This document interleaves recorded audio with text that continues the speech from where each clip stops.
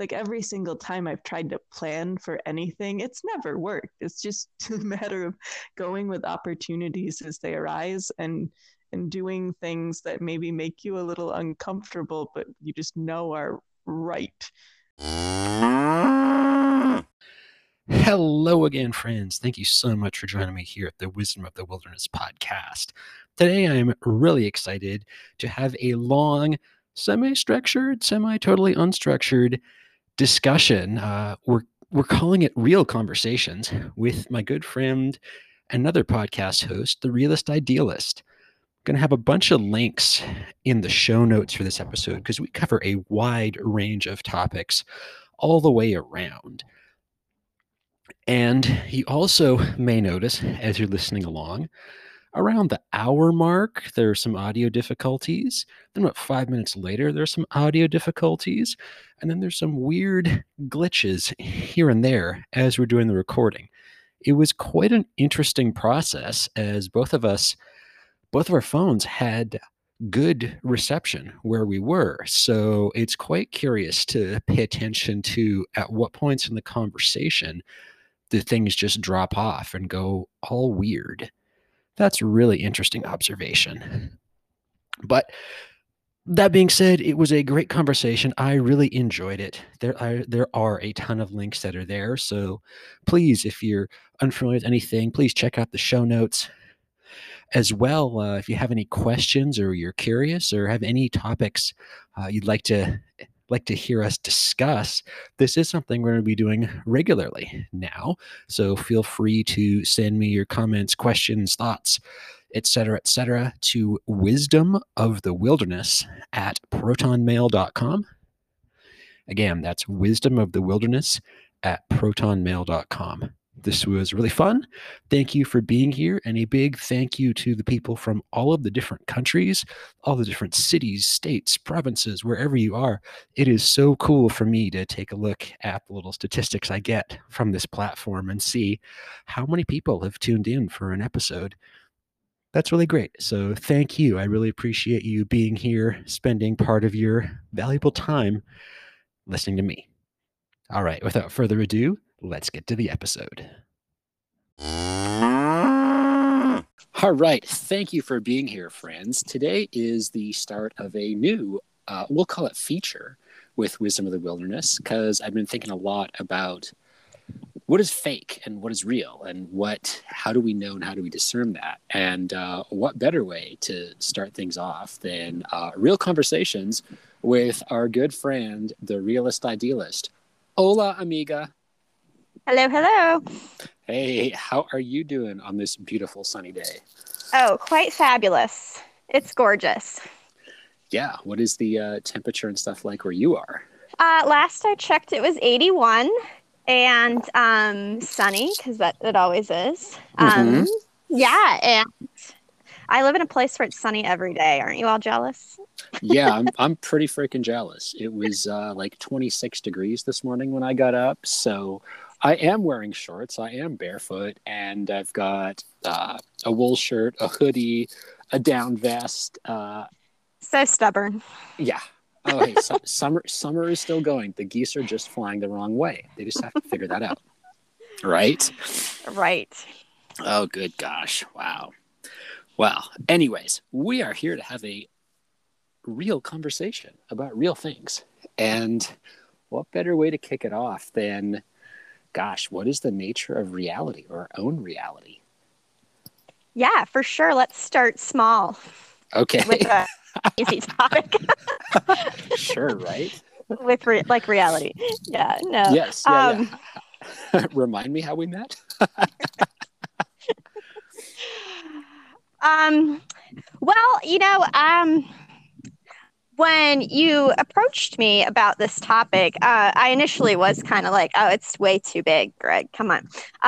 But I started to think about language because I teach English and I love English and I love language, and that tends to be like where I start. And I was thinking about the way that we use the word reality in practice, day to day, not during conversations like this where we're like, that's our subject, but just in day to day. And there's really two things that came up for me of how we use that term. And one was sort of that final moment in a conversation, or maybe an argument or a debate or something, where the final point is going to be made. And we say, well, in reality, XYZ, right? And it's followed by like usually some like uber rational observation, and and it's kind of designed like, okay, let's put this to rest, like rubber meets the road here, like this is the reality. So that was one thing I thought of. And the other thing I thought of was also at the end of an argument where it's like, well, that's just reality, right? Like, shut up. That's just reality. Shut the flying hallelujah up. Thank you. Right, exactly. And aside from actually having a conversation about reality, where obviously we're going to use the word, I really didn't come up with much besides those where we really use it in everyday language. And I thought that because both of those examples are sort of like kind of a finality of a conversation. And the second example is just flat out dismissive, right? Like, oh, for sure. Your points and experiences and arguments are no longer relevant because I'm here in reality. So like, just take a hike. Right? And so I thought that was really interesting, that I was like, here we have, you don't even like speak of it very highly, or use it to speak. And I thought that was kind of a fascinating use of the word. And then I also started thinking, okay, like, so what are we saying? I mean, what are we really saying when we're like, okay, so the reality is blah, blah. And, I guess a synonym would be truth, right? Like the truth is XYZ, or I'm living in the truth. I don't know where you are, but I'm over here in the truth. And that's all well and good. But I guess my linguistic brain sort of thinks like, why would we choose the word reality over truth? What's the difference there? Subconsciously, likely, right? Because it's not like we're taking all these time, to think of every word we say. Unfortunately, we don't. Maybe we should. Maybe we should be a lot more careful. But, so on a subconscious level. Do you want to go down that rabbit hole later? All right. You can bookmark that one. Yeah. Why are we so imprecise? But so that truth could be it. But then I started thinking how we use the word truth. Well, truth seems to be, in my own observation in my own corner of the world here, seems. So we can have the truth, but you can also have your truth. And I can also have my truth, and we can have two truths that maybe sit together at the same time. We have a lot more flexibility with truth. And even if we take like the most staunchest truth, which I think would be like, I don't know, in like a legal context, right?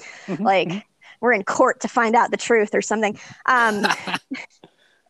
At face value, different rabbit hole, but let's say that's what, but even in context, we allow for certain experiences, right? Like we allow for motivation. We might have committed a crime, but maybe it was an accident. Maybe it was in self-defense. Maybe there was a misunderstanding. Maybe there's an interpretation of the law that's different. Like even when we use truth there, it's still a little flexible. It has room for experience and context. But when we use the word reality, it seems like we're making an assumption that there is something that exists that's beyond all experience or context. Ooh, yeah.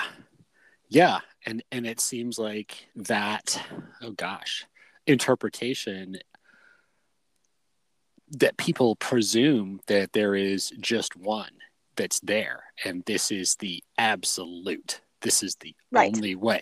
And it's really interesting that that isn't true. Well, yeah, and so this is kind of inherently the problem, right? Because if we're speaking as if they're really, we might sit down and talk about reality and we are thinking about it. And I don't know. I mean, I don't know what percentage of people would say reality is subjective or not. I have no idea. But let's say a good number of people would. I think that the language and how we use it is evidence that when we go out into the world and we practice being people, that we don't think it. Maybe when we make a conscious effort to think it, we're kind of like, yeah, this is a subjective experience. Like maybe what I'm seeing isn't what's happening or whatever. But then when we go talk, it's not really there.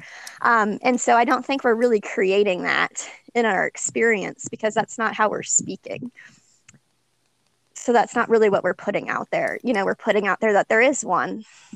There is one. Yeah. And if I get really frustrated at you, I am going to lean on the argument that there is one reality and you seem to be completely detached from it. What is wrong with you? Which is very unproductive place to, for sure. Interact.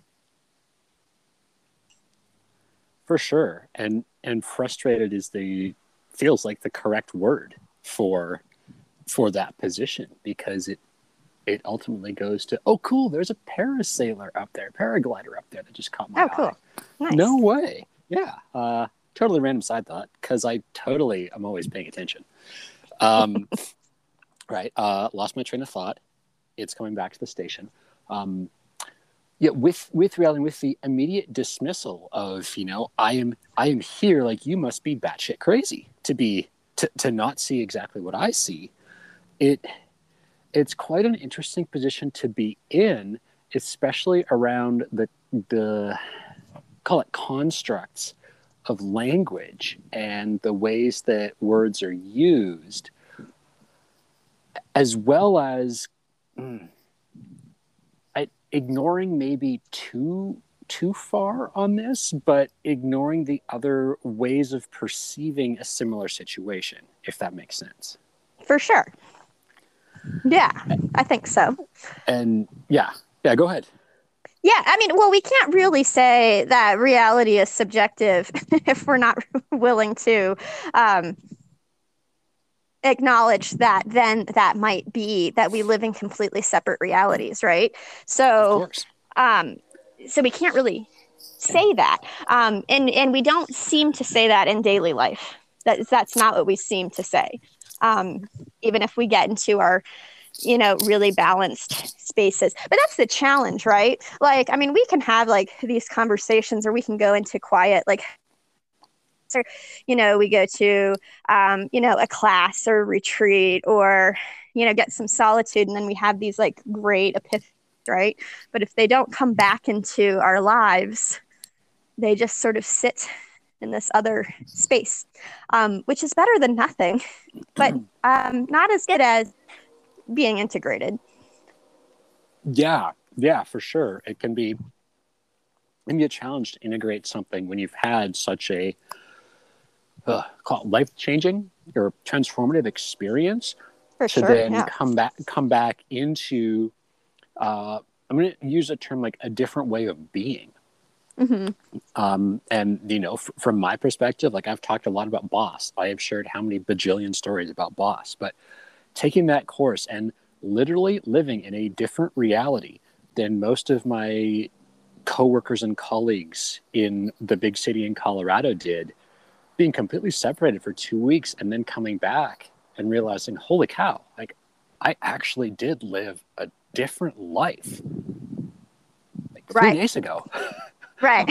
I was nowhere near this. Like that was all totally irrelevant. It made no difference. It made no sense. And at the same time, I'm challenged to communicate with y'all about what I perceive. I also lack that capacity at the moment to give two flying hallelujahs about what you think is important. Very interesting. Right. Well, and yeah. I find interesting about that. It's about your experience too, is that while you're having this transformative experience, out in the wilderness in Utah, right, as Boss? That was Yes, Utah. Utah. Yeah, in Utah, that everybody, back home is having their exact same reality, as is, right, status quo. Or, I mean, maybe they're in their own transformative experience, who knows? But that these things are like happening simultaneously, right? So it's like the world just sort of went on, right? And then here you're like, oh, but I'm now aligned differently to it, right? I mean, this really kind of comes down to a lot that you and I both talk about, about alignment and intention and all this stuff. But it's like, but that these things are happening at the same time, I find really fascinating. So like one thing that gets me like really trippy is when I'm in the foothills outside of Denver. I'm looking down into Denver, like especially at night, not so much in the day. It doesn't trigger this as much, but at night when I'm like driving down I-70 and I'm looking at all the lights and there's all of Denver there sprawling all over the place. And I just get to thinking way too deeply for driving about, that I'm like, there's all these people down there. I mean, to see a vista that's holding that many people in it, because it's not a nature vista, it's a city vista. To see a vista that holds that many people in it, and I'm like, there's like these people down there and they're all having whatever experience they're having today, like some of them are falling in love today and some of them, their hearts are breaking today. And some people are down there and they're scared, and some people are down there and they're lonely down there and they're happy.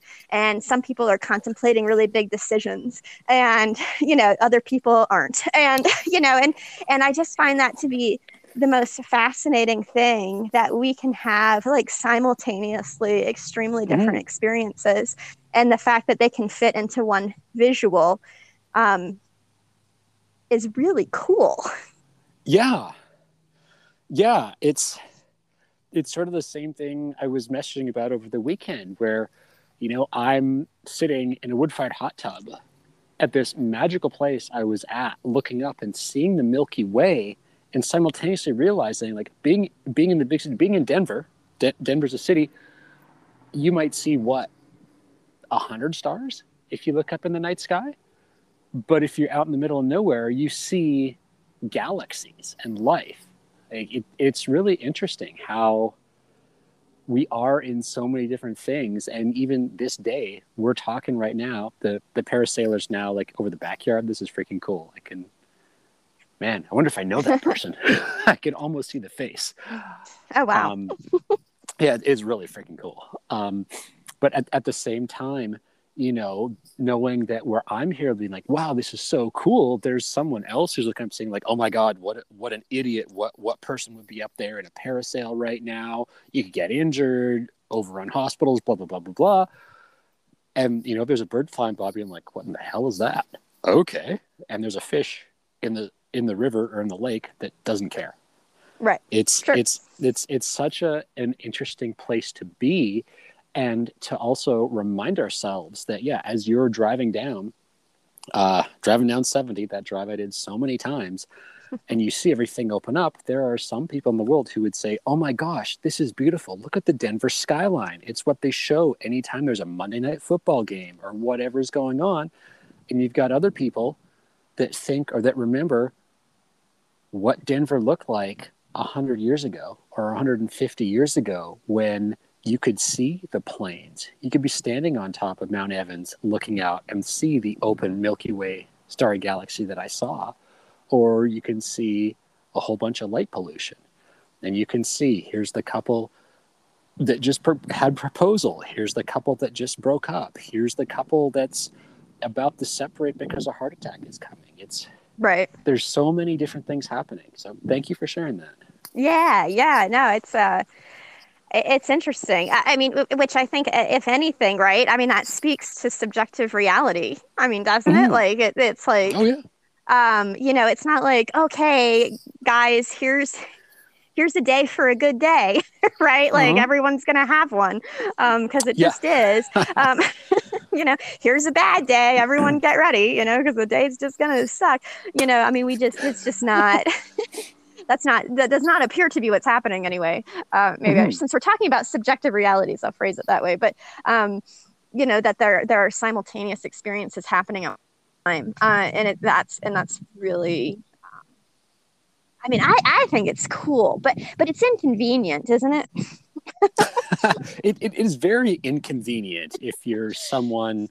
How do I want to phrase this? Conscious language is the thing I've been very aware of over the past month or so, 3 weeks for sure. Yeah. Having a single reality, it's the focus of some people that are out there. And acknowledging the parallels or the multiverses or the subjective is equally valid, is more valid. It's, my perspective, the only way to address things. But it's very interesting, the mechanisms put in place to focus on one out of many possibilities.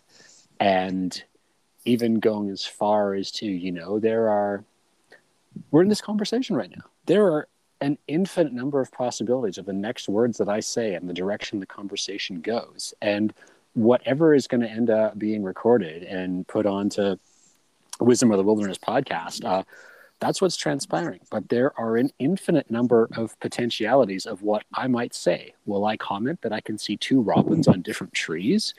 One is an empty maple tree, one is a spruce tree. Will I comment that there's larches changing over here? I could just easily comment and say, why in the hell is there a canoe that's missing paddles and PFDs in that backyard? What good is a boat with no paddles? And that's just 3 examples out of a bajillion. Right. So, right. Yeah, it's very interesting, the direction towards one perception when there are, in true reality and truth, infinite perceptions and realities and truths. Right. Yeah, for sure. Well, I think, I think the reason, in part, that collectively we're getting very stuck on this is that, what you're saying is very uncomfortable, right? Because, you're saying several things, but some that just come to mind. One, you're telling me right now that we don't know anything, right? Which is not what? Usually what we want to hear, right? So it's here we were pretty certain about this reality, at least some things in it. And then for someone to come along and be like, well, actually, even some of the things that we really thought were pretty set in stone, stone, isn't even that solid.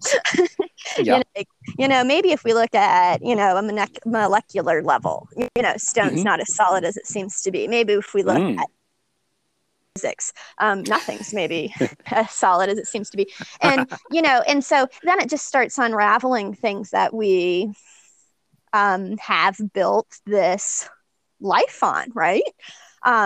And maybe some of that's good because there are some things that need to change. I think we can, but that's scary. That's uncertain, right? So you're taking away some of the certainty, whatever's left, really, whatever's left. And you're saying, well, actually, none of that might be certain either. And that's uncomfortable. People really fight that, really tooth and nail. Because it's not a comfortable place to be, especially if you're not accessing curiosity, which is hard to access. And the more fearful you are, the harder it is to access. So that's something that for me is that's also a lot of personal responsibility. If I'm taking charge, because it can be all of these potential things. Well, now I'm in charge of it. Can't blame it on anything else, right? So there's a lot of personal responsibility in that I think is hard to take. And we haven't been taught to take that. Some people really, really haven't, if you want to look at the developed generations now. Responsibility is lacking, maybe even our more conventional senses. But then when you go and throw in this, you can create, your life, the life you want. There's these infinite possibilities. It's all a matter of what you align with. the world can really be anything that you want to make it. Well, that's a lot of responsibility, Oh gosh. Shit. yeah. Literally, no shit. That is a lot of responsibility for you to look around and say, I can choose to incorporate this, and I can choose to say, oh, that's interesting. I live in a different reality where magic happens every day. And Right. And it's as simple as a perspective change or a word flip or whatever it is, It's very interesting. Yes. Yeah. Yeah. Yeah. Like how can okay, cool. So I'm standing here in BC, and I'm in the mountains now. That's a big change. I live in the mountains, and I am looking around, and I can see majestic mountains, and I can see. Maybe I'll take a photo of this after and change the icon or the photo for the podcast. But I can see so many different colors right now of yellow, gold, brown. And I'm a boy, so my differentiation of color is not as acute as many people's. But there's all kinds of greens, browns, yellows, reds, auburns, wine-colored things. And that's just looking up at the mountains where the larches are changing. The aspens are changing. All deciduous trees are changing. Some of them are already down. And I can look around and say, oh my gosh, this is such a magical day. I've got a snow-free mountain where my right hand is pointing. I've got, well, they're hidden behind the coniferous trees. I've got this beautiful mountain right behind me, the namesake of many things. And I can see a beautiful log cabin out there. How cool is it that it is, whatever, October the something or other is? And I'm looking around. Yeah, it was below freezing this morning. And I'm wearing my board shorts and just a hoodie now and my hat. I'm barefoot in the grass that was frosted on this morning. And there's a little bit of, high cloud somewhere. This is a beautiful, magical day. Someone else. And yeah, thank you. And someone else who's here, this is a super challenging day. Oh my gosh, they had to get up and scrape the car in the morning. Oh my gosh, they had to go somewhere else. Well, now you can't do this because it's fall, and you can't do this because of this, and you can't mow the lawn, and you can't do whatever it is, and there's a duck quacking in the background, and all these things, but that's all perceptions, and that's all someone's interpretation of this. It is a freaking magical day. I have got a ton of things accomplished that move me forward in my life, although subjectively someone would say, well, you didn't do X, Y, and Z to get these goals that I think are important. I have done all of the things that connect me with being alive, and I'm here talking to one of my closest friends. Like, this is a beautiful day. But to someone else, I need to do all of these different things they think are important to even consider calling this a good day. Sure. Yeah. Yeah. Well, when I was, I don't know if NLP concept, but it came to my attention when I was studying NLP. But, there's really... maybe millions, maybe we don't even know. But there's, let's say, millions of things that could be potentially perceived, right? In our universe. And some of them were just because we're experiencing the universe in human bodies, right? So there's going to be some available to us, or, some things we can't hear and things like that. So there's that filter, which is fine. We've decided to be humans, and so that's okay. But then even of the things that can make it through that filter, we are only capable of focusing on a handful of things at any one time. I forget the exact number, but I want to say it's 12. Okay, yeah, that sounds familiar. I'll stand corrected if anyone happens to find that. 12. And so of all of these now thousands of things that we are in fact perceiving, because we can, they're in our experience, and truly in our experience right now, we're going to receive only a handful of them. And all of that is a matter of our own personal filters. So there's a lot of things we choose not to pay attention to, right? Like we choose not to pay attention to, I don't know, maybe the feeling of our clothes, because you don't need to, right? Like there's other things to pay attention to, or we might not pay it. We might be really focused on something, so we don't see something or we don't hear something come into our perceptions. We just chose not to pay that any mind. And that's a filter, but that's also a bias. I wasn't sure where I cut out there. But I was talking about NLP and sort of the limitations of our filters.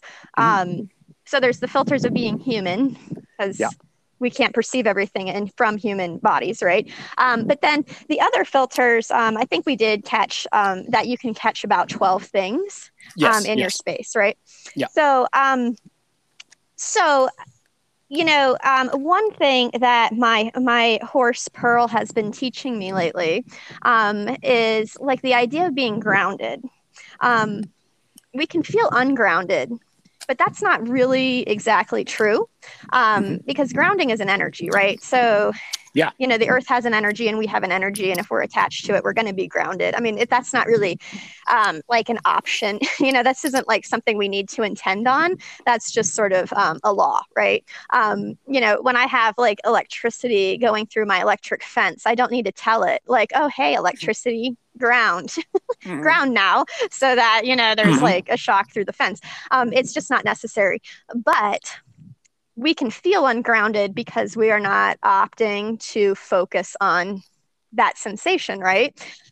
Which is why we go into a grounding exercise, where we, focus on the fact that we're touching the ground and our feet are touching the ground, and, making even contact and all this and that. And it's beneficial. It's beneficial, it seems, for a lot of people anyway, to have that exercise in their life periodically, because that's something that we start to filter out after a while, that we're just not paying attention to that. But it's not that it wasn't there. It just wasn't part of our experience. And so I think like that's kind of both a relief and also maybe a little bit of a frustration, because I think the relief in it is that, okay, I don't need to like quote unquote be grounded all the time, meaning I don't need to like actively try to ground all the time. Okay. I can bring it into my experience periodically, and then it's still actually going to do that. Like now I can trust that. And there's a lot of things in our realities that's going to happen. We perception for a moment or several minutes or whatever, but they're still going to happen there. Like they're going to work in the background, and so it's just a matter of reminding ourselves to make them part of our experience, that they're not always somewhere else, working somewhere else. And so, I think, but that going back to, kind of the reality piece of this, that there's a lot of bias, a lot of personal bias in those 12 things that we select. And so we, and our biases, they come from any number of places, so just our own personal beliefs, our culture, our families, our past experiences, whatever, and those are going to influence what we see, and like the one that I think is like, referenced most often is, do you live in a kind or unkind universe? And that belief system to change, you filter in and out of your experience. But there's several other belief systems, many of which I think are subconscious for a lot of us, that are influencing this filtration system and this bias system, because there's just a bias of selection. Oh, for sure. There is a very big bias of selection. For sure. Right. So if I live, let's make it real world relevant here. All right. Like, so if I live in a scary world, right, I'm going to have a different reality than if I live in a world that's not scary. For sure. And so, and really what this comes down to, the personal experience or the personal responsibility part, really comes down to which thoughts are serving you the best. And if the thought's not serving you well, then it behooves to change it. It's worth your time, because we've been thinking some thoughts for a very long time. Some of them we don't even know we're thinking yet because they're just not even articulated, and so, I made that sound way too simple. Just change your thoughts, but to some degree it kind of is, because if we just have a different belief system, that's going to change that filtration process, and we're actually going to have a different reality. And that's not, and I'm using the word reality like really deliberately there. I mean, I know the word's kind of getting watered down now, but that isn't like some like rose colored glass version. That is actually it. The only reality is your experience. And if your experience is XYZ, that is your experience. There is no, it's not, it is a lens, but the lens is part of the experience. So it's not just sure. That's just a lens, right? Everything's a lens. So there's not really an option to be like lens free. But I think people kind of try to dismiss it like, oh, that's too optimistic. And it's like, well, maybe it is optimistic, and maybe it's too optimistic for you. Fair enough. Because we can't necessarily make these big leaps all the time. We can make the, but there is no option to be filter free, at least not in these bodies that we're in. So make the filter work for you. Yes, definitely. I'm drawn to share two quotes from someone that it was actually you that introduced me to this person. It was you. Yeah. They're not your quotes. They're both from Dr. Wayne Dyer, who has departed his physical body, but he's still around and his teachings are still around. And if you're interested, check out, just Google Dr. or search with your favorite search engine of choice, Dr. Wayne Dyer. Change your thoughts, change your lives. Change your life, sorry. Oops, my mistake. And when you change the way you look at things, the things you look at change. And both of those have stuck with me through air quote ups and air quote downs, especially right now as we're recording this in the fall of 2021. What are your thoughts? What are your beliefs? And can you change them? Can you reconcile them with something different? Because we really are perceiving what we believe. And it's really interesting to be in these times where, as you mentioned, like which thoughts serve you best? Are you looking around in fear? Are you looking around in love? Are you looking around in excitement?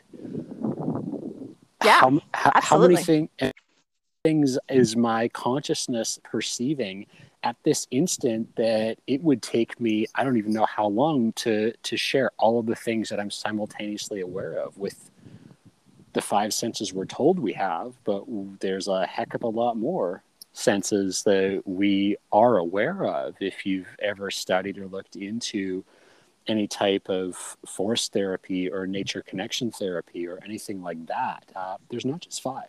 There's a lot more. For sure. Yeah. And the last thing I'll share is, there's a little polar bear connected to me.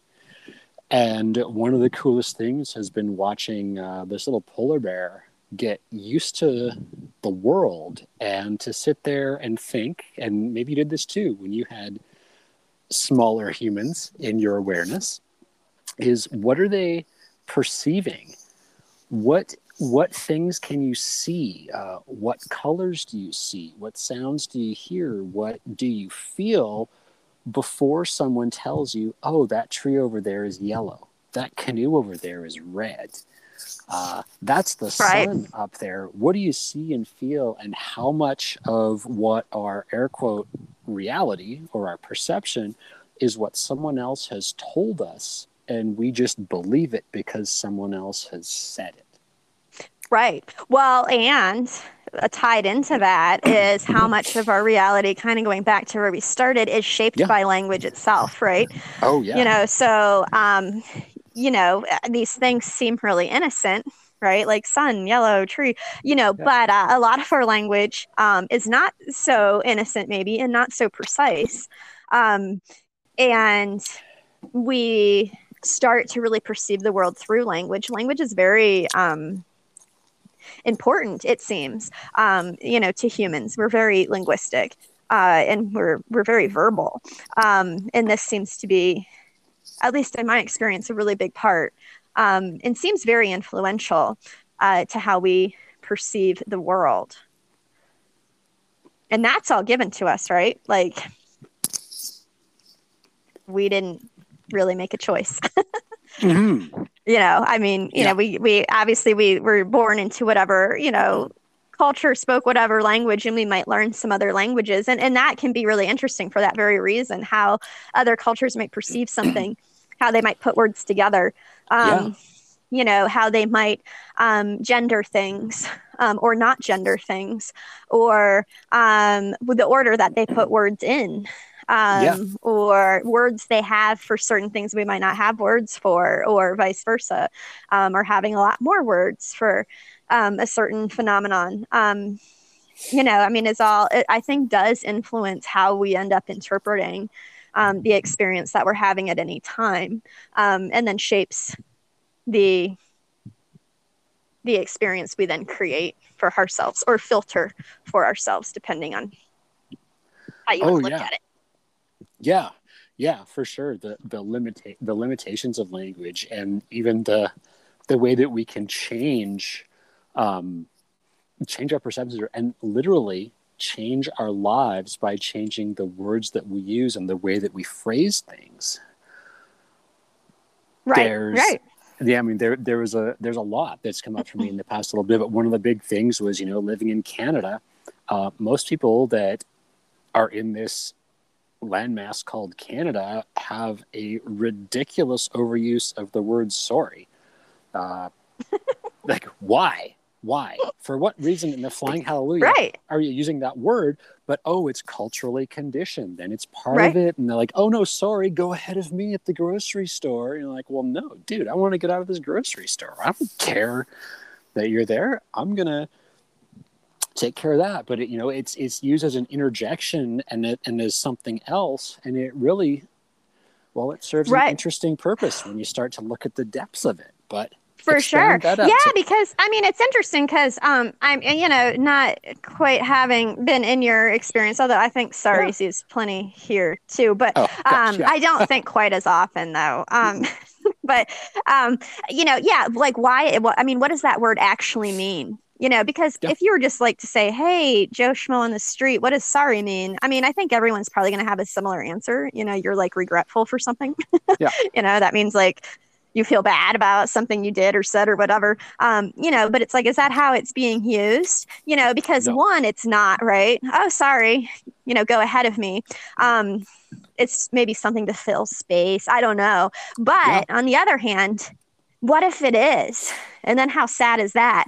Mm-hmm. Like, are you sorry for being? Shouldn't be. Yeah. You have the right to take up space.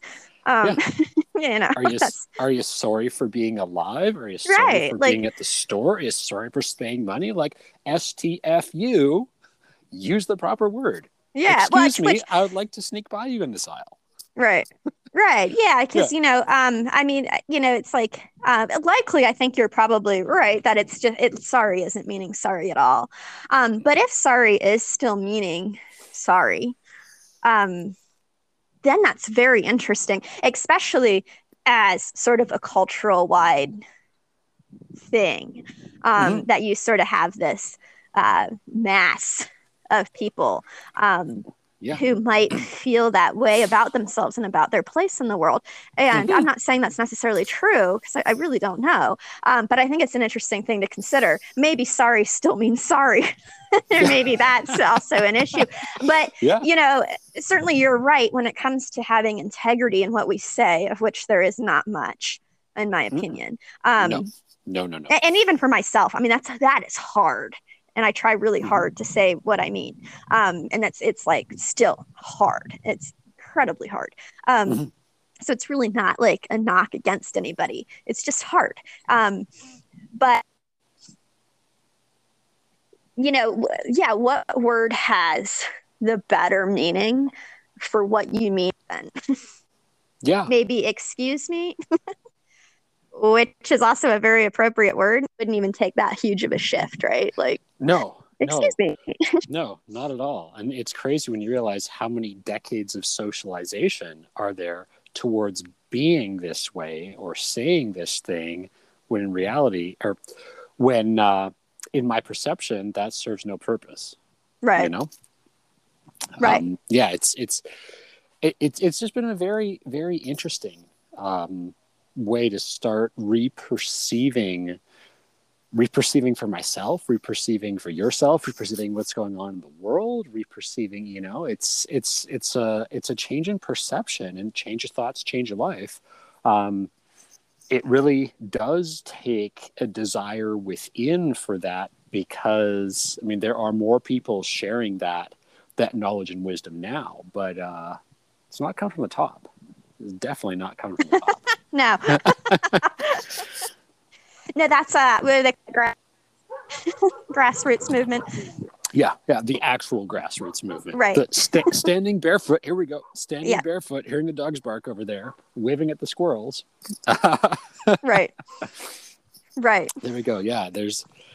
And what a cool thing to bring up, you know, because in a I mean, I'm as guilty of this as anybody else, but you know, in a time where I think it feels like a lot's going wrong, and that we've lost a lot of ground.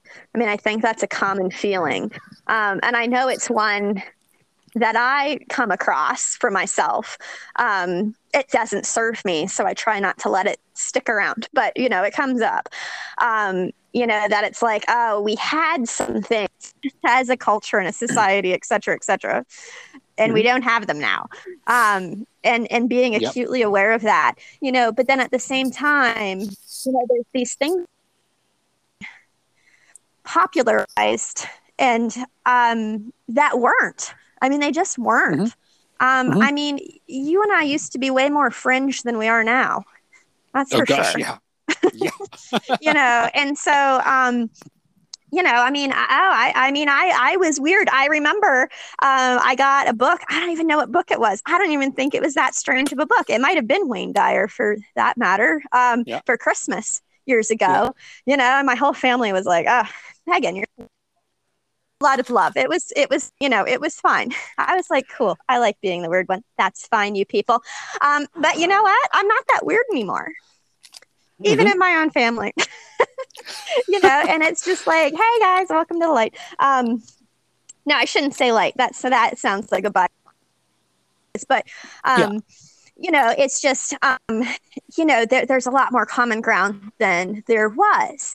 And that what I was doing and what I was reading in the world, that particular family was much than it is now. And I think that to a large extent in broader society as well, you know, and so that's sitting simultaneously with this subset of society that's feeling a lot of fear and is feeling like we've lost a lot of ground. And it's not even just since COVID, you know, but even since, you know, like Me Too movement and, you know, a lot of the racial stuff, I think there's like sort of this feeling that it's like, oh my gosh, like we're losing all this ground. We fought all these battles and we came all this, now we haven't gotten anywhere. Like, this is frustrating, you know, and then to really look and be like, you know, maybe we've gotten further than we think. We're just not done. It's just not all. You know, I don't know, maybe we put a pin in the journey and it was just a little premature. I don't know, you know, or that's just not what a journey is, I guess. You know, this was a journey, right, and not a destination. So you know, we're fine-tuning things, right? We're having conversations that revolve around different contexts that we didn't have conversations about. We weren't even there, you know? I mean, it was legal to rape your wife up until 1990 something. That's not that long ago. No. You know, so yeah, this idea around some of these things like consent and stuff, it's not really a loss of ground, in my opinion. It's a fine tuning of some of these words and some of these processes. It's as we are able to talk more openly about our experiences, we find that maybe weren't as cut and dry as we would have liked them to be under our old definitions.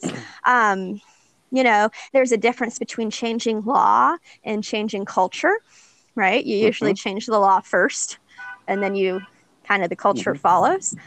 Thank you, Carhorn, for that. Yeah, right. You heard that, right?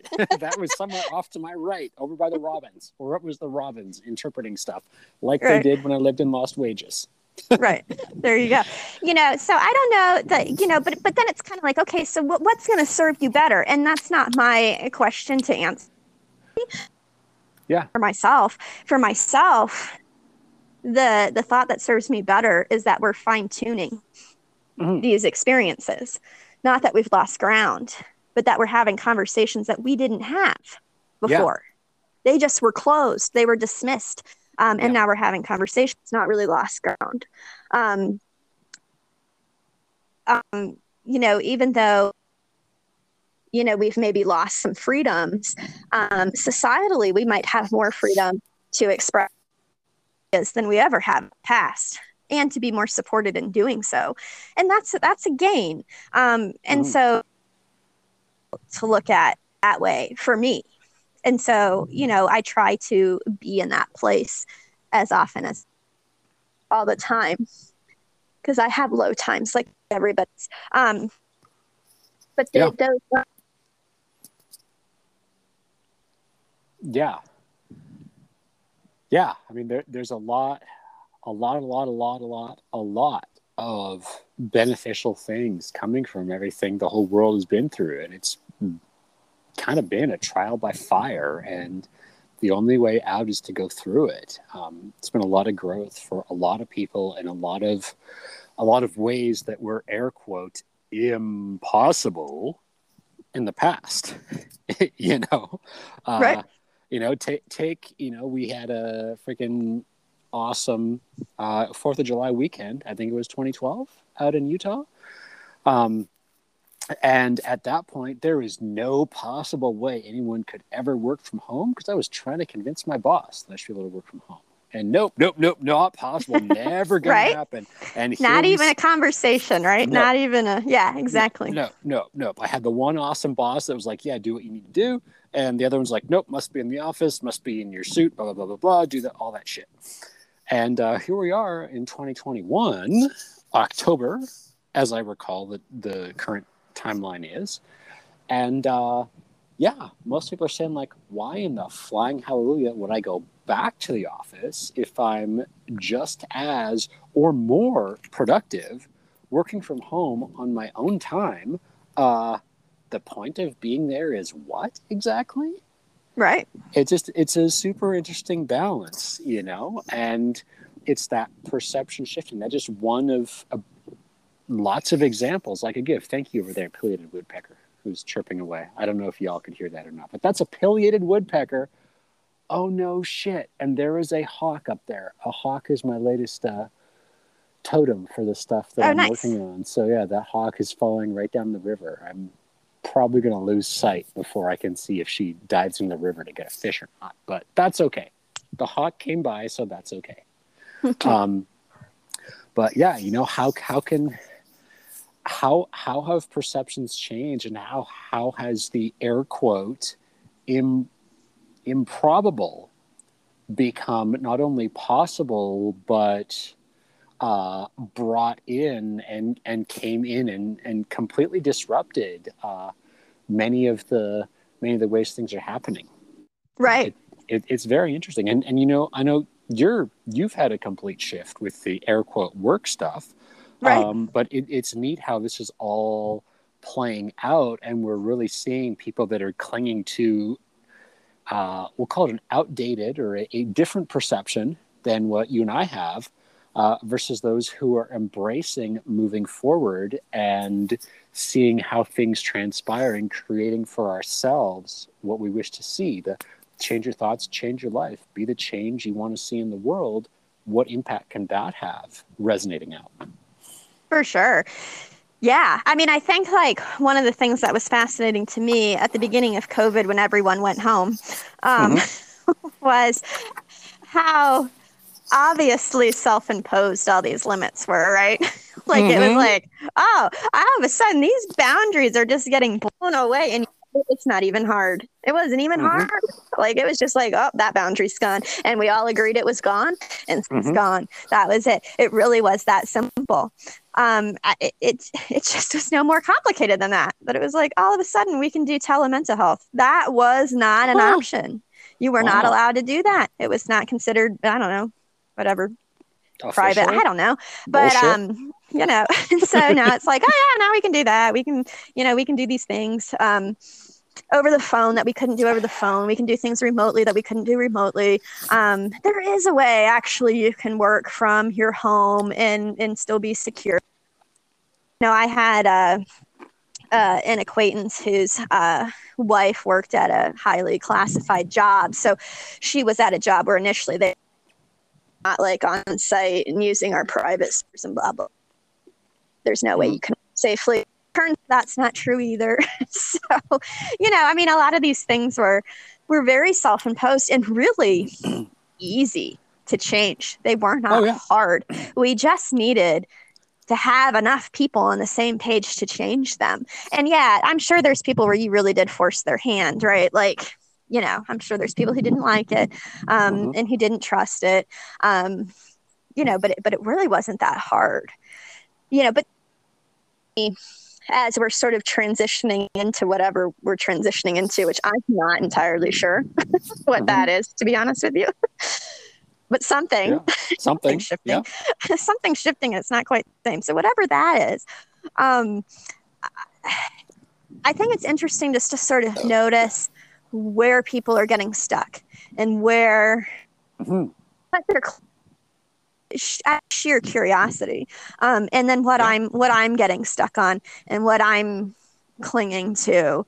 You know, I think that for me, a lot that's come up with sort of this, the work from home or don't work from home or whatever, is I think it's showing a lack of trust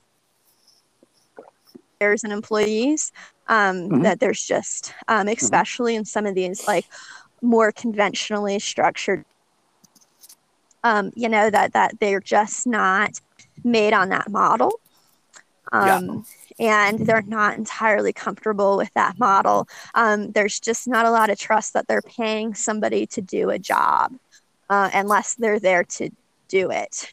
You know, but then I think we're also seeing some evidence that, you know, people are actually, I mean, you know, evidence that the kind people really like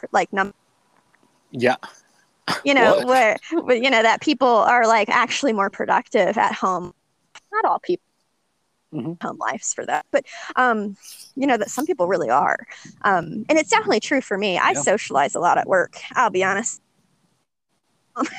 I'm by myself.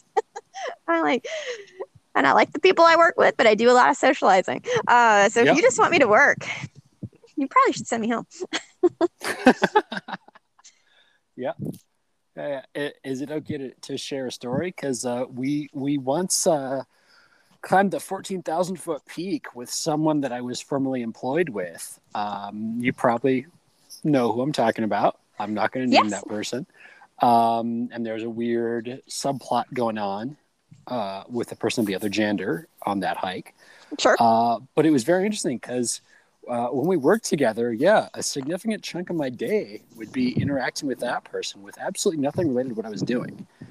And it was just super interesting. Like, hey, wow, we're on the like 77th email back and forth, but there's only 27 feet between where we physically are located. Yeah, okay, that's cool. But hey, look, I'm like entering data left-handed. For those out there in listener land, I was socialized to be right-handed, but I've been teaching myself to become left-handed for a good chunk of my life. So I was teaching myself left-handed keypadding. It's super exciting. Highly recommend it. It uses different pathways in your brain. Yes, it does. But But yeah, like that was just such an interesting experience to, hey, so I have to be in this office all day. Like I can get all my shit done in 3.5, 4 hours, and I'm sitting around bored waiting for something to do. Hey, somebody, anybody, there you go. Versus, having these are the things that have to get done, compressing it, doing it all in 3.5, 4 hours. Poof. Hey, if I can do that all, does it need to be done by a certain time? Okay, I'll have it all done by 10 a.m. But if not, well, then I'm going to go freaking hike that mountain right there. And I come back and I'm going to go to the brewery and get a beer and come back. And I'm going to sit here and do my data collation and my data manipulation and import, export, make a few maps. And okay, cool. I did that from 7 to 11 p.m.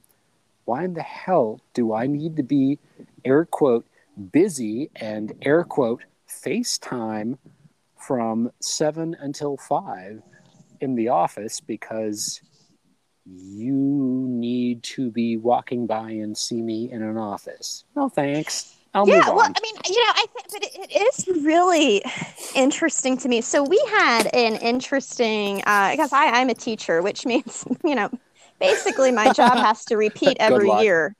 Right, I know, right? So yeah, one of the, so every year, I mean, we have the same trainings and stuff. It's like we've never been there, right? It's one of the many frustrations. But this year we had a very interesting conversation about PTO. And it did not go well.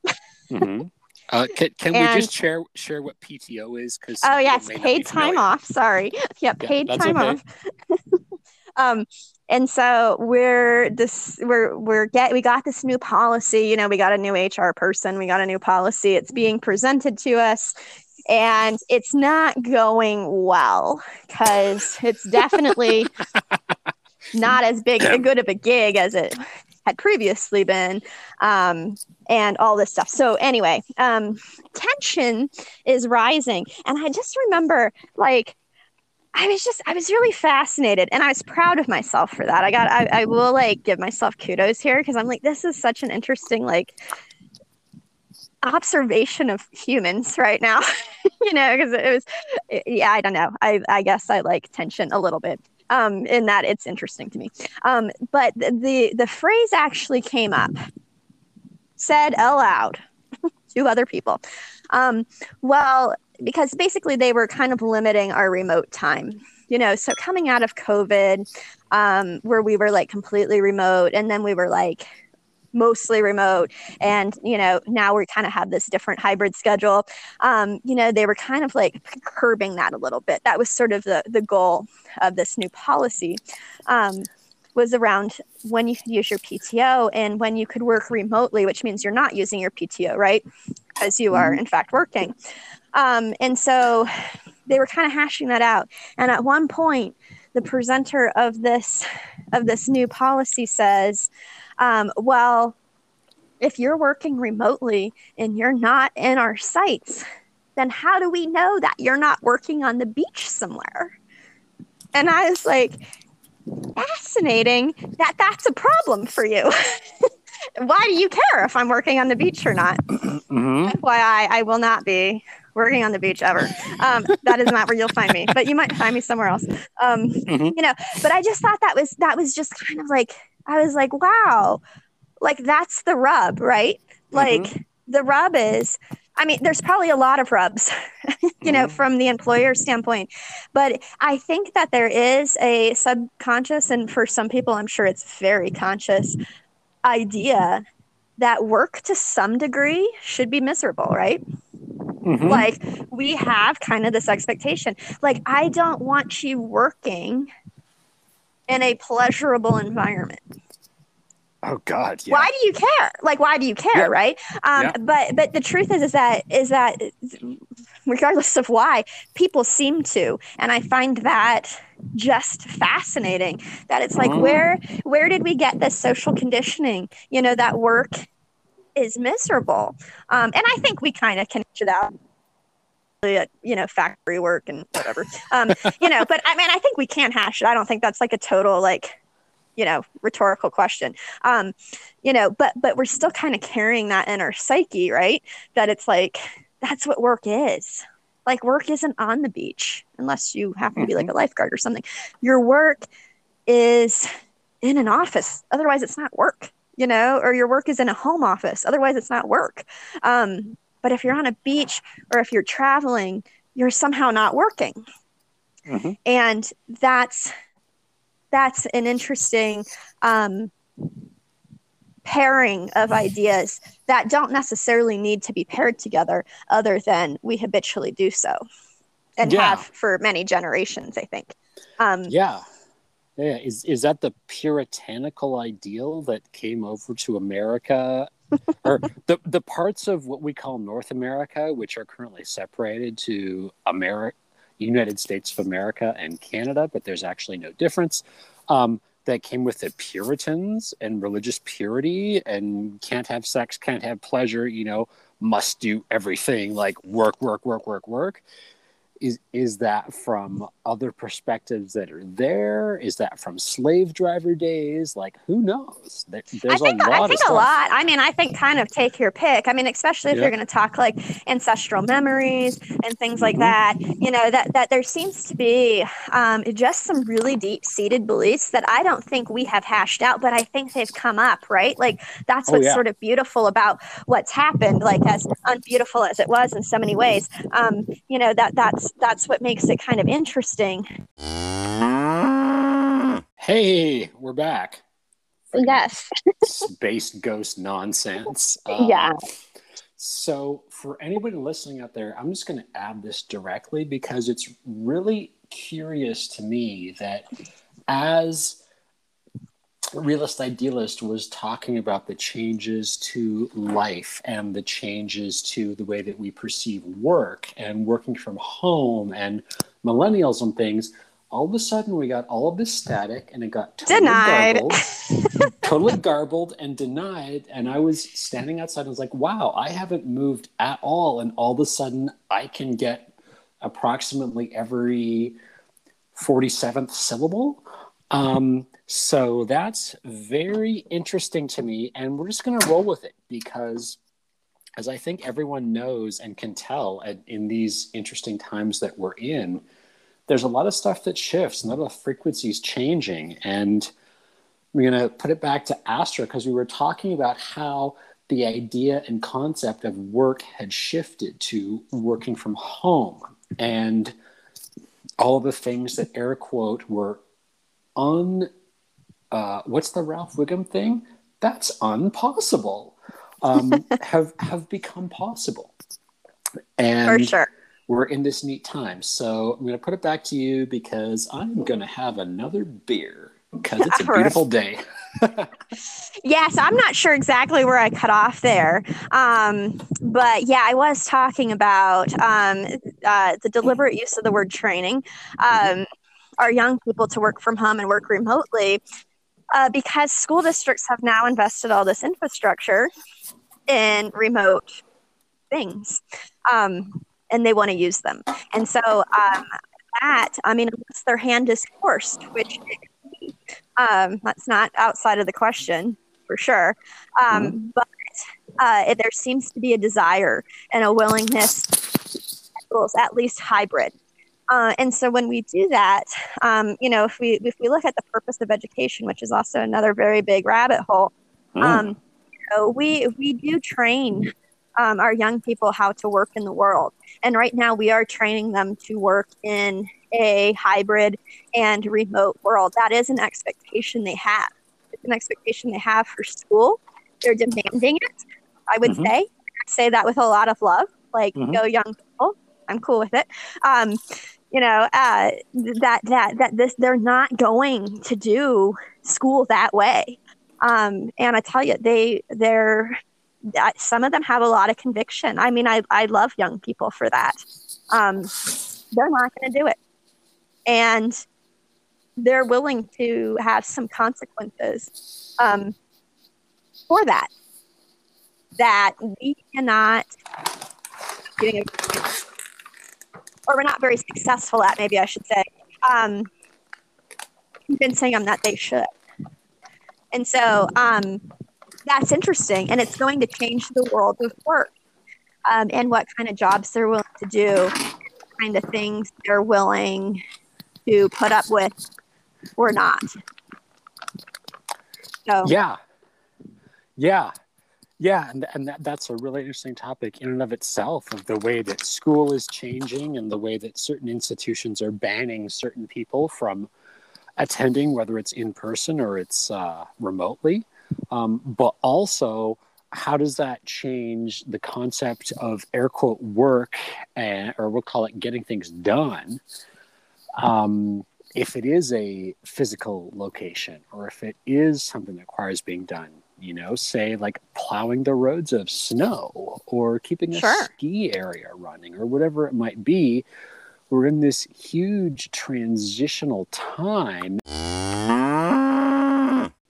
So I was just saying that, young people, I was kind of giving young people kudos, because they're really just not, they're just really not playing this game.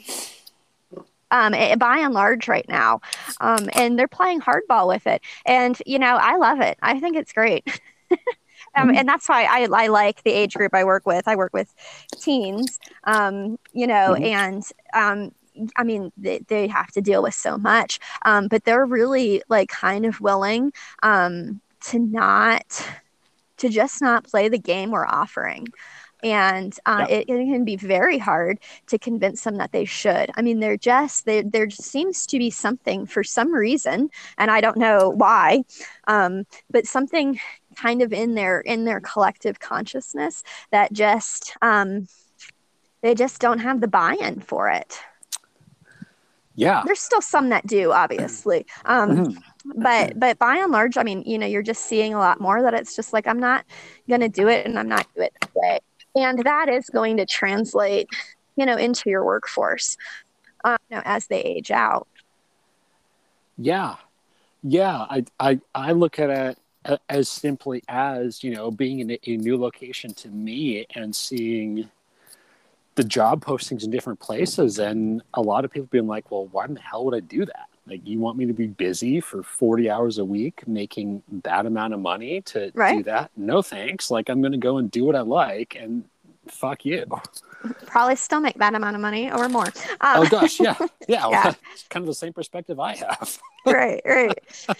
Yeah, and so it's interesting. I mean, I think for people who aren't around young people, young adults, they are really fascinating, and I find it extremely fascinating why we feel the need to control them for as long as we feel the need to control them. I think it's an interesting thing to consider. Also another pretty deep rabbit hole, but we really take a lot of time and energy and resources in management of those people 14 to 18 or so. And that age group is an age group that would have been considered historically to be adults. And it's not really until somewhat recently that we've sort of created this arbitrary age of 18. I mean, nothing significant happens at 18. Nope. I mean, developmentally, 17 and 19 are, similar enough anyway to 18. So 18 is sort of this arbitrary number that we pulled out. And then some things are 21. And then, we've sort of created sort of this perpetual infantile adult, that still can't get their shit together in their 20s. And all of feel like that's by design. That's really not, the entirely, there's a lot of blame, right? I mean, there's a lot of blame. It's like, oh, what's wrong with you people? Like, why couldn't you get that together? Come on. Like, hey, I mean, no one got here by themselves. There's,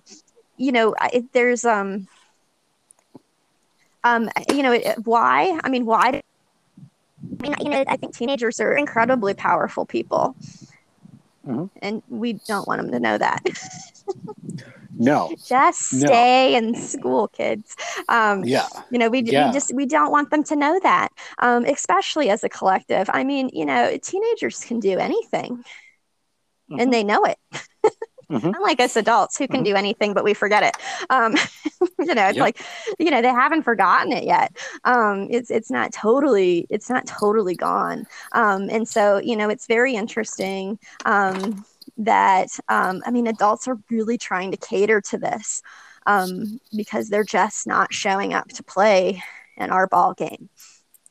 Yeah. And so we're trying to change the game enough, that they'll show up. And they do show. Yeah. A lot of them. But a lot of them, it's like, hey, this isn't relevant. And they're not wrong about that mostly. And largely, what does education show beyond a point? It shows how willing you are to play the game. That's really what it shows. The straight A student was willing to play the game. The CD student hung in there, but whatever. Yeah. And the one who didn't play the game doesn't have the diploma, right? So, that's really kind of in part what school is showing employers later on. If you do a lot of higher ed, more engaged in the game. And there's people who want you to be engaged in the game. Those are who they want to employ. But most training is done on the job. Not in school. Yeah. Oh gosh, yeah. Yeah. And I can attest to that. Having a master's degree, I learned more stuff that first week on the job than I did a high school, undergraduate degree, field school classes, practical classes, master's degree, practical classes, applicable classes, the assistantship I had. I learned more that first week on the job. For sure. Yeah. Than I did in school. I'm like, when the flying hallelujah did I spend all this time in school? Duh. Well, probably because they wouldn't have looked at you, right? If you hadn't, you just wouldn't have even been considered, and so, but it's kind of like, okay, so I come with all of these papers. I'm a papered person now. So I come with all these papers, and these papers make you look at me. But, I was reading an article that actually for work, it was required, for my job. And it was very evident. That's unfortunate. It was very evident. This was kind of interesting because they were asking, companies, the big ones, your bigger companies. I don't remember exactly who was in it, but names that you would recognize. What do they need? What do they need in employees? And it was very evident in this paper that all of them felt really, really comfortable training. It's like, we just need the right people here, but we can train them. Yeah. That's not a problem. And so, even your workforce is saying that, hey, like, we can train our people. I don't need you to train our people. I need them to come with skills like problem solving, innovation, creativity. Well, these are hard things to put into school, because they don't grade really well and they're not very standardized. Right. So there is a little bit of a mismatch here, even between what are, leading industry companies who are likely going to employ a lot of people, at least as of this moment, are saying they need and what we're offering. And it doesn't seem like that's totally lost on our students either.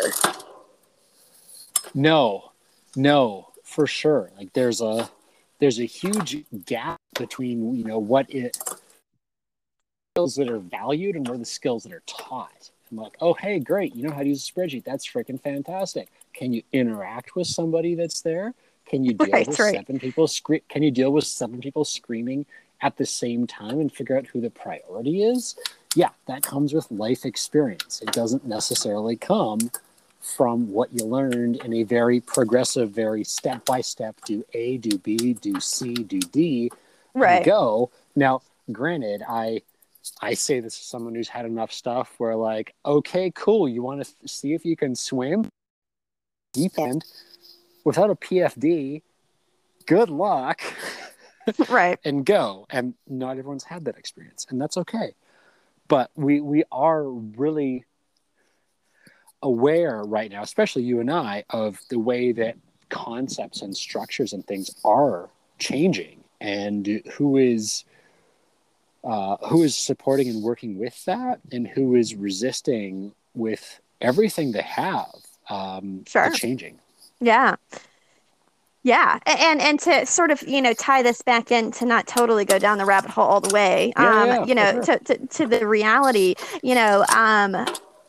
what makes me feel better, just speaking to me, is looking at these changes with curiosity and being, that's different. That's new. That's going to change some things, though, right? Like, we have all of these buildings that we're not going to need to use. Like, what are we going to do with them? What are we going to do with those jobs that really do need to be timely? Like you were saying with the snowplow.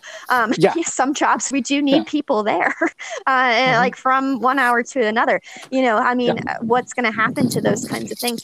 But it's a more beneficial perspective for me personally to look at these changes with fascination than with fear. The fear is just not it's just not conducive for me personally.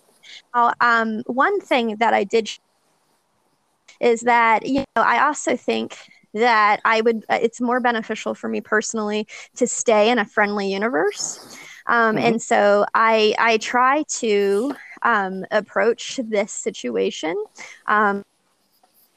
benefit of the doubt to everybody, that they are just doing what they think is right, and that they're and their stuff isn't stuff, and we might be working on completely different stuff, and I might wonder why they even have stuff, like I don't get your stuff at all, and that's okay. But choosing that as opposed to feeling like I live in this dangerous universe where people are out to deceive me and out to trick me. And, that I was there a long time, most last 18 months is kind of, that's where I was at. And, speaking of reality, that's just not the thought process that is serving me the best. And so softening that a little bit and coming into a place where it's like, maybe there are unsavory things going on in the world, but I don't know if it serves me to assume that case. So I'm going to refrain assuming that's the case. And to assume that everybody's just on some journey, which is also true, right? Regardless of if they have agendas or not. Everyone's on a journey, and they're part of the journey, and they're part of our crest and part of our growth goal.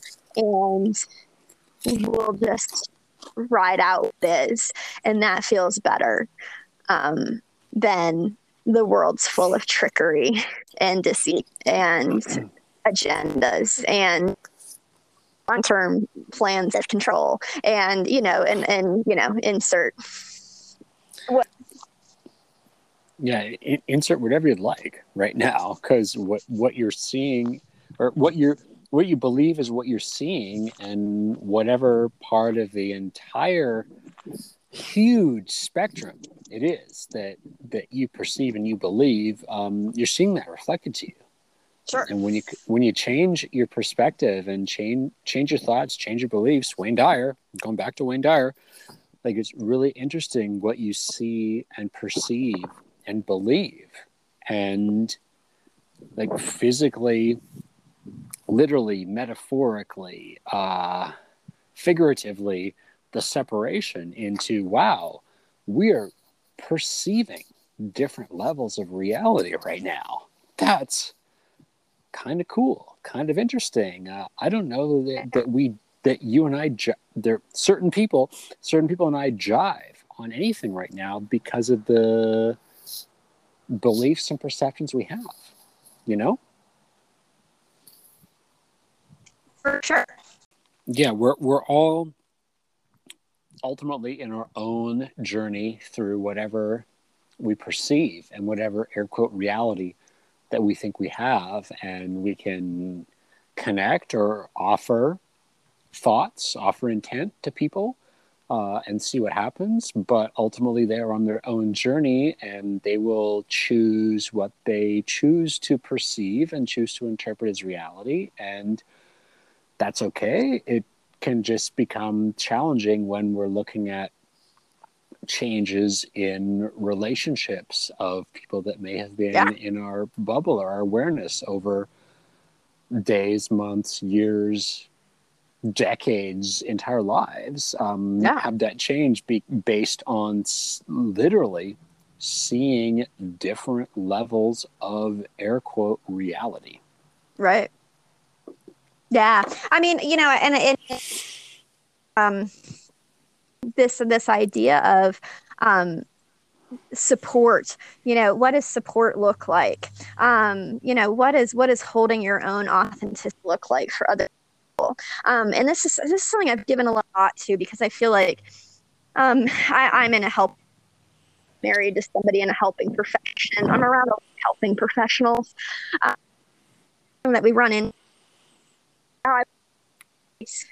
Because where you are is not good. And I think is already, maybe that's not even true, you know, but we perceive that as true. And, you know, and what does support look like? And I think that so often we think support looks like advice and telling people what to do.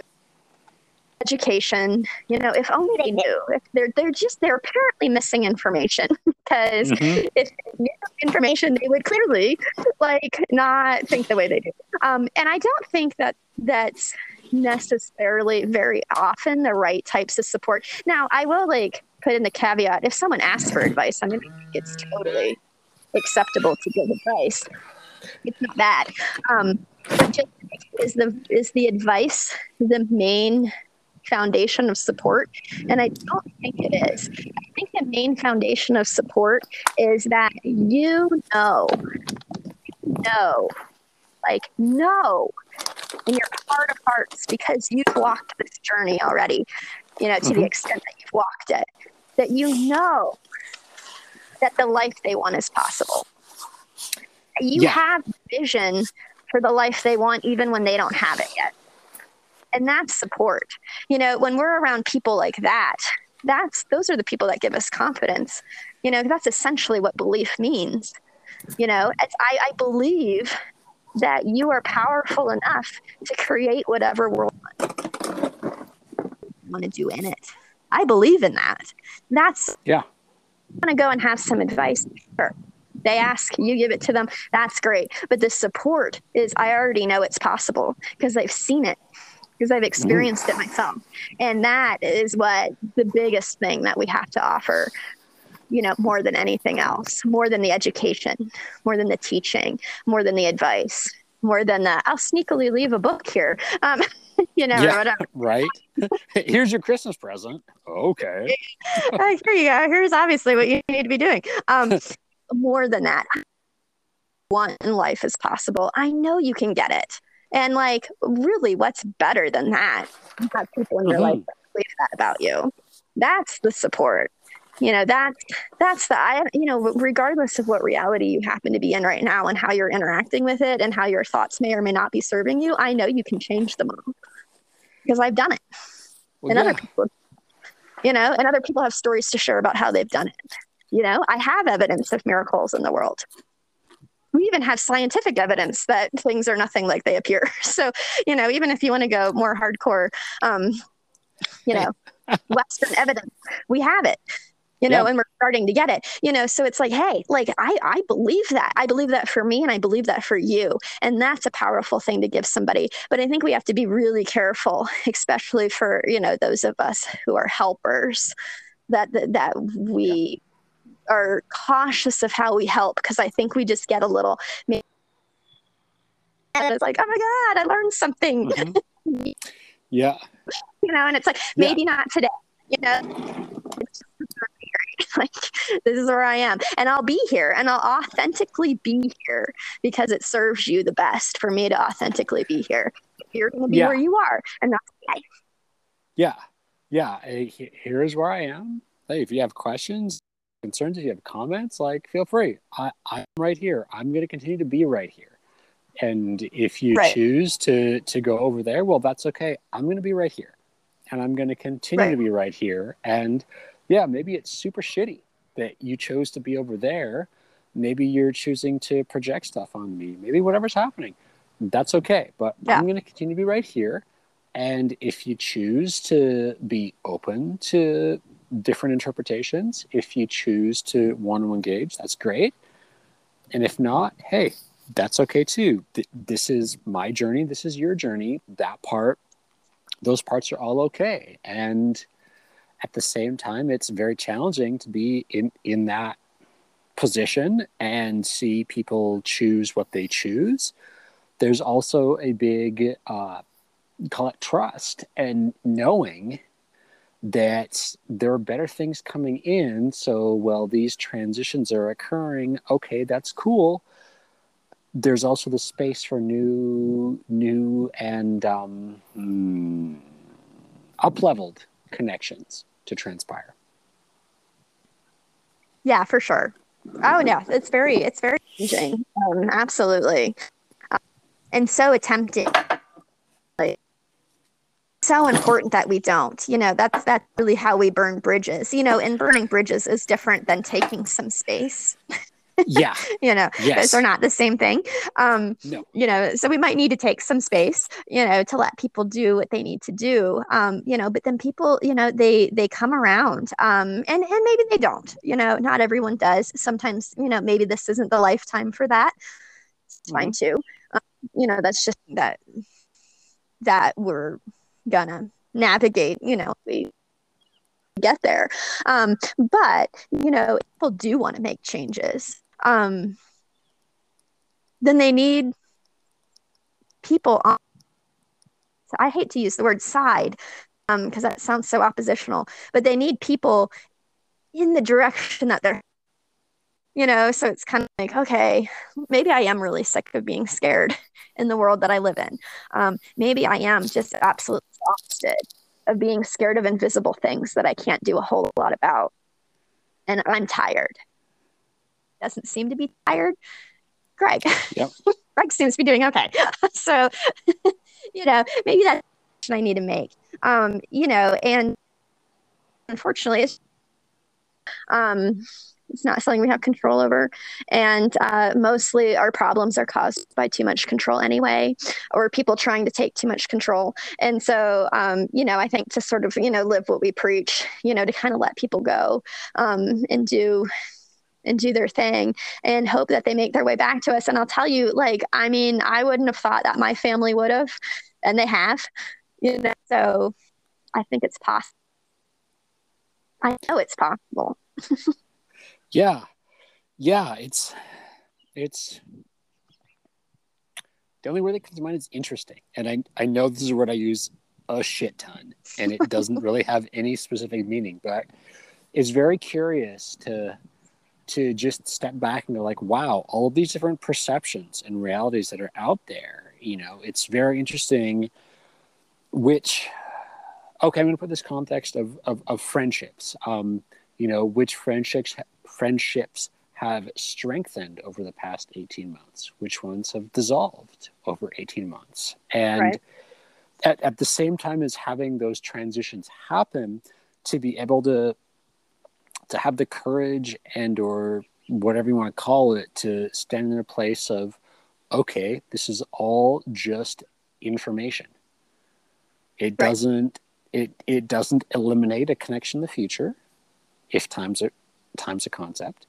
It doesn't eliminate anything in the past. It simply means, hey, this is a divergence for now.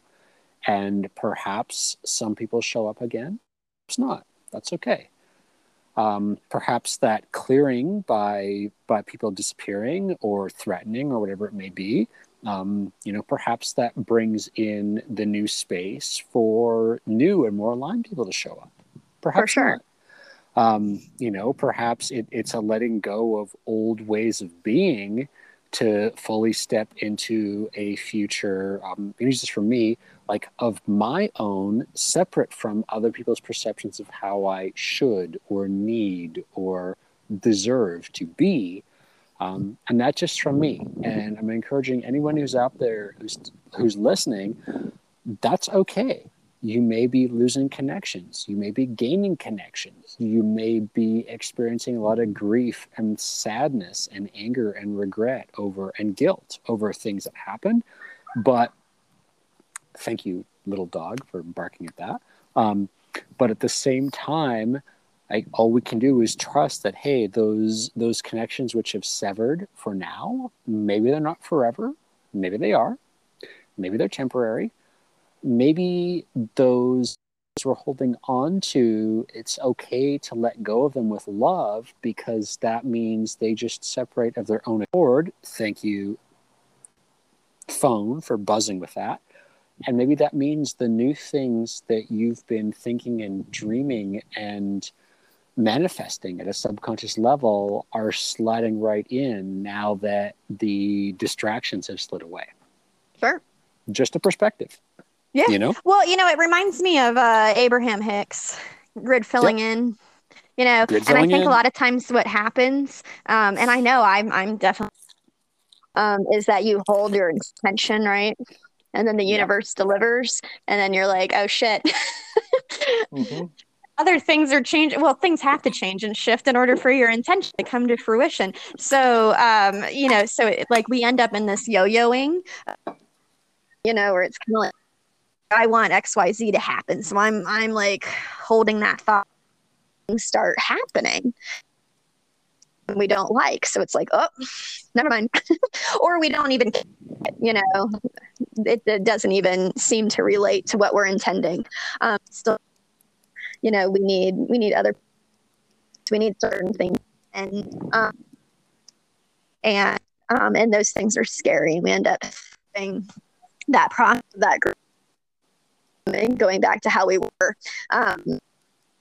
yo-yo creative process instead of really diving and trusting that that's what's happening. Trusting that when your intention is in your life process of things happening, and maybe that's the best way for it to happen. Maybe someone else just needs to be somewhere else. I know that you do a lot of energy grids and and I know some things anchor. Am I correct? Correct me if I'm wrong. Some things and that is correct. Things, that is correct. Is right. And so we can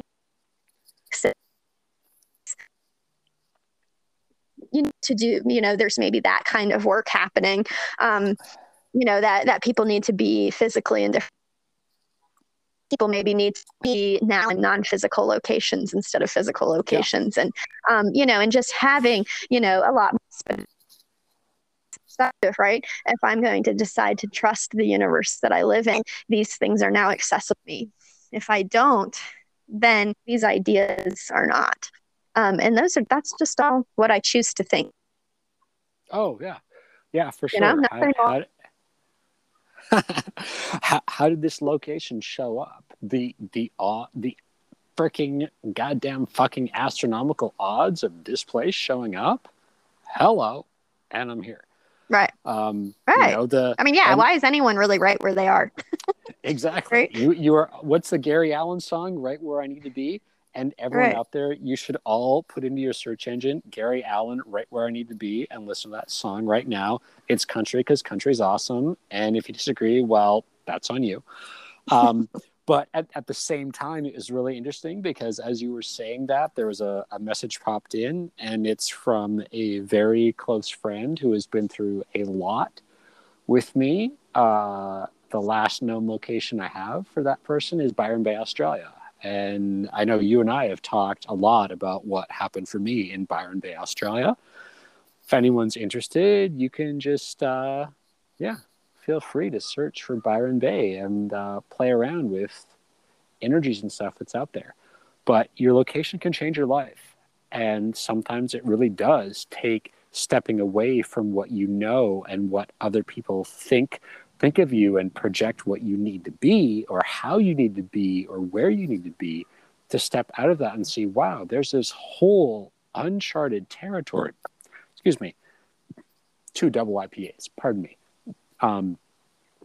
This whole uncharted territory, this magical universe that's out there but can you see it? Can you perceive it when you're in the middle of a lot of other people's ideas and ideals, IDEALS, of how, where, what, who to be? Yes. And there's Thank you, Raven.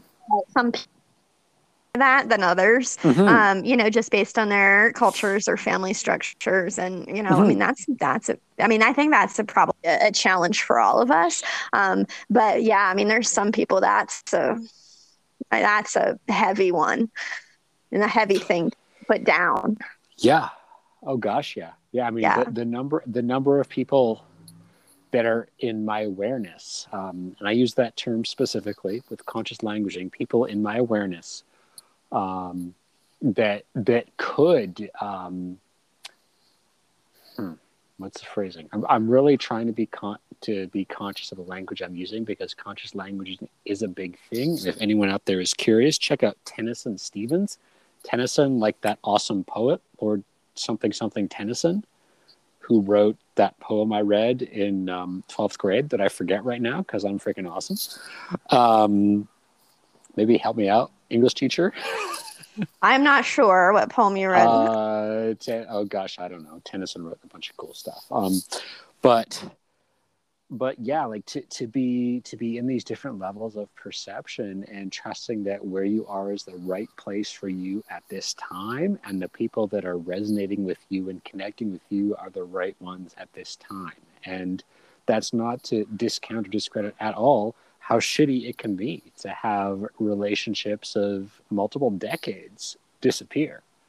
Family connections, friend connections, whatever it might be, work environments, like change and transition, that's okay. We are really stepping into a brand new world and brand new way of being. And there is a full separation but in the realities we all perceive. So it's all okay. And, as I say that, I hear ravens quirking, I hear squirrels knittering, I hear chipmunks making their noise, or freaking pileated woodpecker again, I hear freaking siren again. There's a lot of universal validation, and there's a deep wisdom and knowing within all of us. It's the innate wisdom that I work with when facilitating sessions, observing sessions. Like, that knows,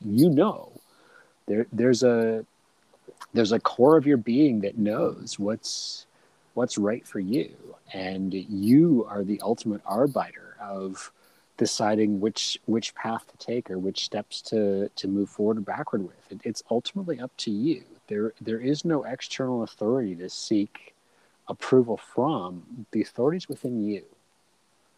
Exactly. Okay. Yeah. Well said. Thank you. Yeah. I don't know if that was me or if that was coming through me. It's all right. But thank you. Who cares? That's okay. Yeah, exactly, right? Self too much about that. I'm like, damn, that was good. No, that's all good. Yeah, that was Pearl. That was Pearl. Pearl was coming through me. She's here. Hey, she's here. Yeah, no, I mean that's very well said. Very well said. So how about I end with a Wayne Dyer story? Yeah, please do. All right. Please do. Okay. So, my Wayne Dyer story. So recently, first of all, back in college, which is now ridiculously long time ago. You don't have to say the number. It's okay. Yeah. Right. Did you hunt dinosaurs in the morning? Or was I mean, it was like just, they had just gone extinct. Came along. Yeah. So in college, So I have like most of the books. I've read most of the books at some point. I've sort of a break. I mean, my journey sort of took me just other directions. Still really have a lot of buy-in to everything that I learned from him. Just sort of took it in different levels and things like. He's a great entry point. Yeah. To a lot of these ideas. And so anyway, I recently. His Luke Story podcast. I don't know if you caught that one. I did. I haven't listened yet, but I saw she was on. It's in my queue.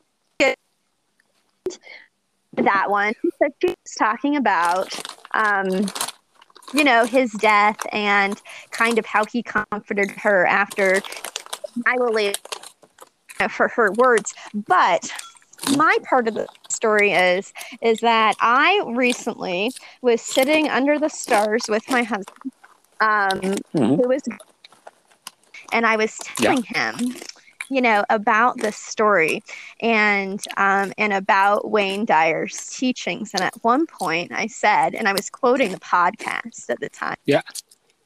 Her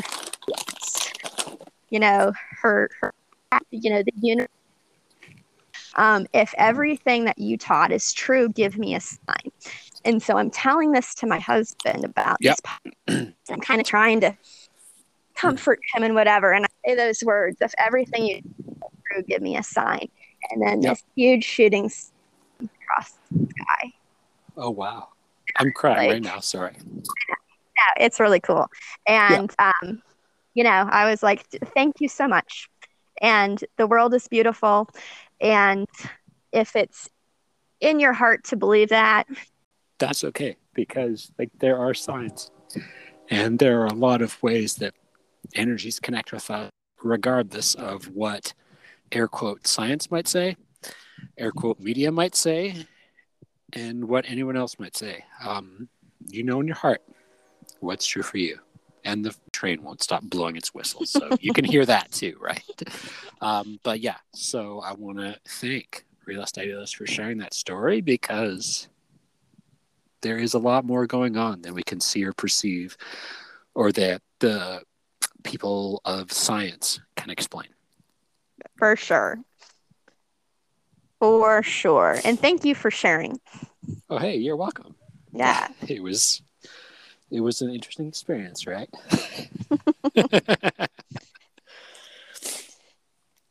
It was awesome. Good. Okay, well, with that, why don't we end on that? I want to say gigantic thank you to Realist Idealist for joining us on this. We look forward to anything else coming out on that podcast. Oh, yeah. I'm thinking it needs to come back. So I've taken a very long hiatus because I felt really unoriented, disoriented, I guess is the word, to my own truth for a while. And so I took a long hiatus from all things, reading, podcasts, news, to kind of get recentered in myself. So I am feeling a lot better. And, awesome. I think we were talking earlier about sort of the synergy of you asking me on your podcast, because I was like, yeah, I kind of wanted to ask, but that's okay. It's a little bit weird to be like, hey, can I go on your podcast? That's why. And then you ended up asking. Yeah, you ended up asking me anyway. So it all worked out. But I was like, I kind of feel like I need to say something. So I am hopeful that will be coming back soon. And I just recently kind of got that, actually just earlier today, kind of got the app and all of that up and going. And I'm like, oh yeah, I recorded reminiscing with myself about what I've done, and maybe where to go next, and what I feel like I need to put out in the world. And I have to say, I really like the podcast format, because it just kind of sits there, and I don't do any advertising or anything for mine, so I just really trust that whoever needs it gets it, and they can take it or leave it, and that's fine. And it's kind of out there in the webs, and the ideas are out there in a different kind of web, and then it's out of my hands, which it is anyway. So no, it all makes sense, and that's the same thing. We use the same podcasting platform, Anchor FM. So if you're going to anchor in, you're going to anchor into Realist Idealist, you're going to anchor into me, you're going to anchor into somebody else, Luke Story, whoever it is that you may want to listen to. But there's a lot of options out there, and the resonation, the frequencies are changing and shifting all the time. And what you're drawn to, it may change. It may circle around like that red-tailed hawk that we saw earlier out here. And that's okay. I'm going to link Realist Idealist podcast out here. I'm going to say, hey, maybe this is something we do once a month of having air quote, or we're going to call it real conversations until we think of something better, or the dog comes up with a better name. Who knows? I miss that dog. But yeah, no, this has been fantastic, and I'm very excited for it, and especially for people to just listen and hear and feel and connect with the energy and the frequency, and really reconnect with what feels right for you. That is the only thing, or that is one of the things I can offer right now, is what feels right for you. Yep. And if something doesn't feel right, that's okay to walk away Leave it there. Yeah, leave it there. Exactly. Exactly. Well, I want to say thank you very much. Thank you. List, and we will chat again soon. Looking forward to it. Bye, Greg. All right. Bye. All right, friends. Thank you for joining me for another episode of the Wisdom of the Wilderness.